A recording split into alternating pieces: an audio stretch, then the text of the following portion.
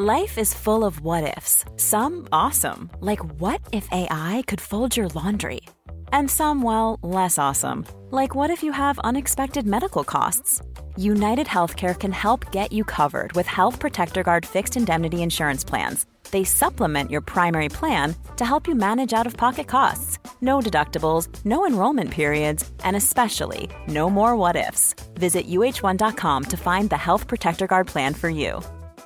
Planning for your next trip? Elevate your travel style with Quince. Quince has all the jet-setting essentials you'll want for your next getaway, like European linen, premium luggage options, buttery soft Italian leather bags, and so much more. And it's all priced at 50 to 80% less than similar brands. Plus, Quince only works with factories that use safe and ethical manufacturing practices. Pack your bags with high-quality essentials you'll be wearing for vacations to come with Quince. Go to quince.com/trip for free shipping and 365-day returns.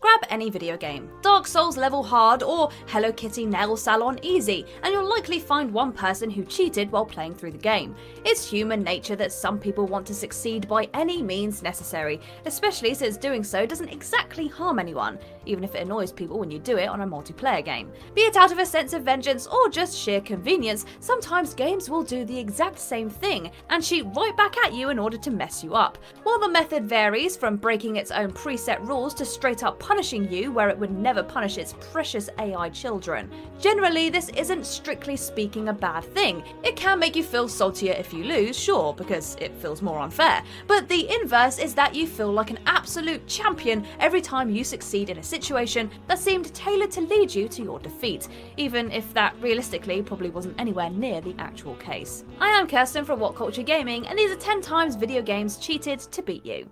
Number 10, infinite spells, infinite suffering. Chrono Cross. Much like any RPG game, Chrono Cross doesn't let you do too much in one turn of a battle. After all, it'd sort of defeat the point if you could just cast like 7 spells in one round, as it would make every fight one single turn. So, fair enough, you're limited to only casting stuff when you've built up enough of a combo, and you can use only one type of element per fight.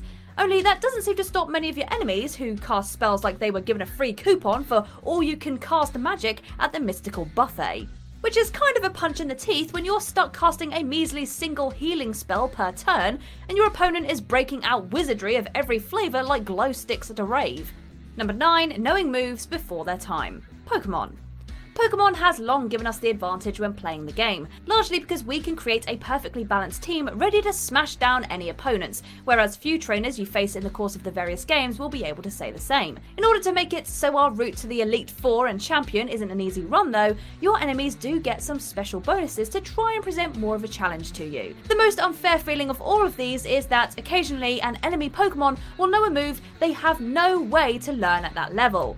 This might sound incredibly petty, but they're usually pretty powerful moves that you can't learn through any way but leveling your critters up, and thus it kind of sucks to see it just randomly show up for someone else.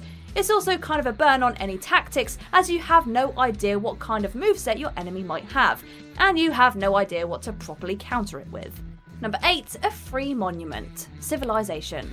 A game of Civilization that's too easy is genuinely low-key torture. Far away are the moments of challenge and quick thinking that make the game so engaging for many, replaced by a slow slog of continual victory. If you need a bit of an ego boost, it might just do the trick. Otherwise, it's one of the most supremely boring experiences a good game can present.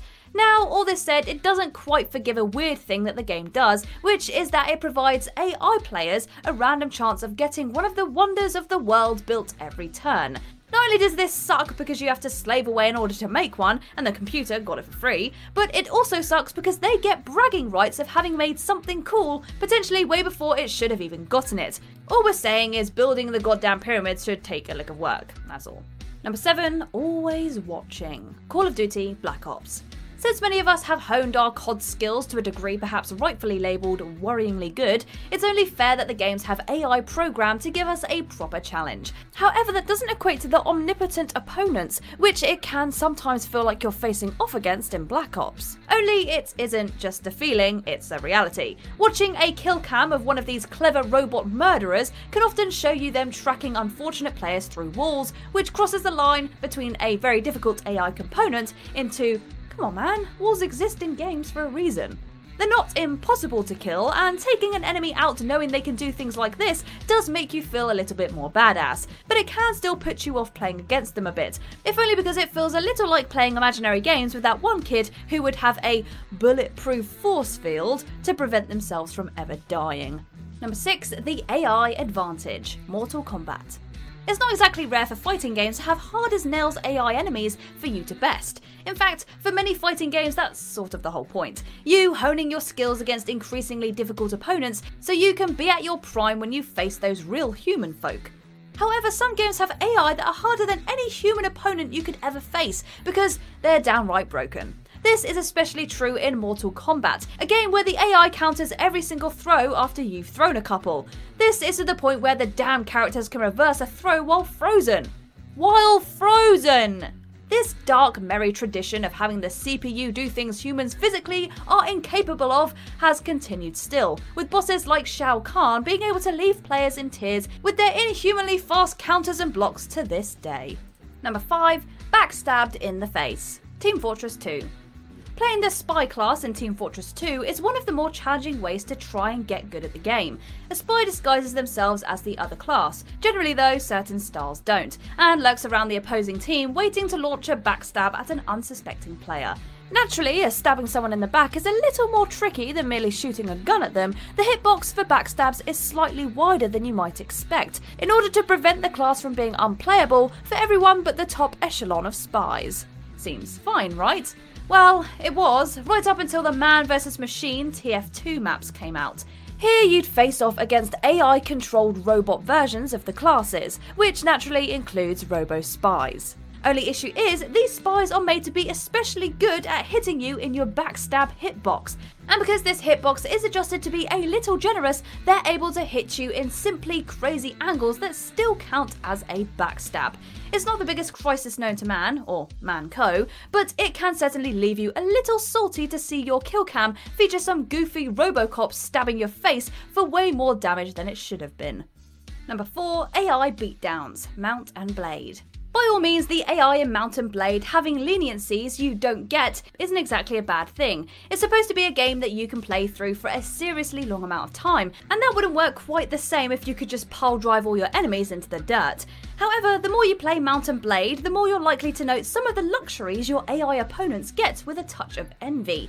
Firstly, they get the ability to run away when you defeat them, which is something that you are never able to do. Meaning where you lose money and resources when beaten and caught, they get to just leg it instead. Combine this with the fact that they don't need to feed their party for morale, and that they're incapable of doing friendly fire, not to mention a ton of other fun little details, and it's very difficult to not say the infamous line of "this game is broken" when you do get your ass handed to you.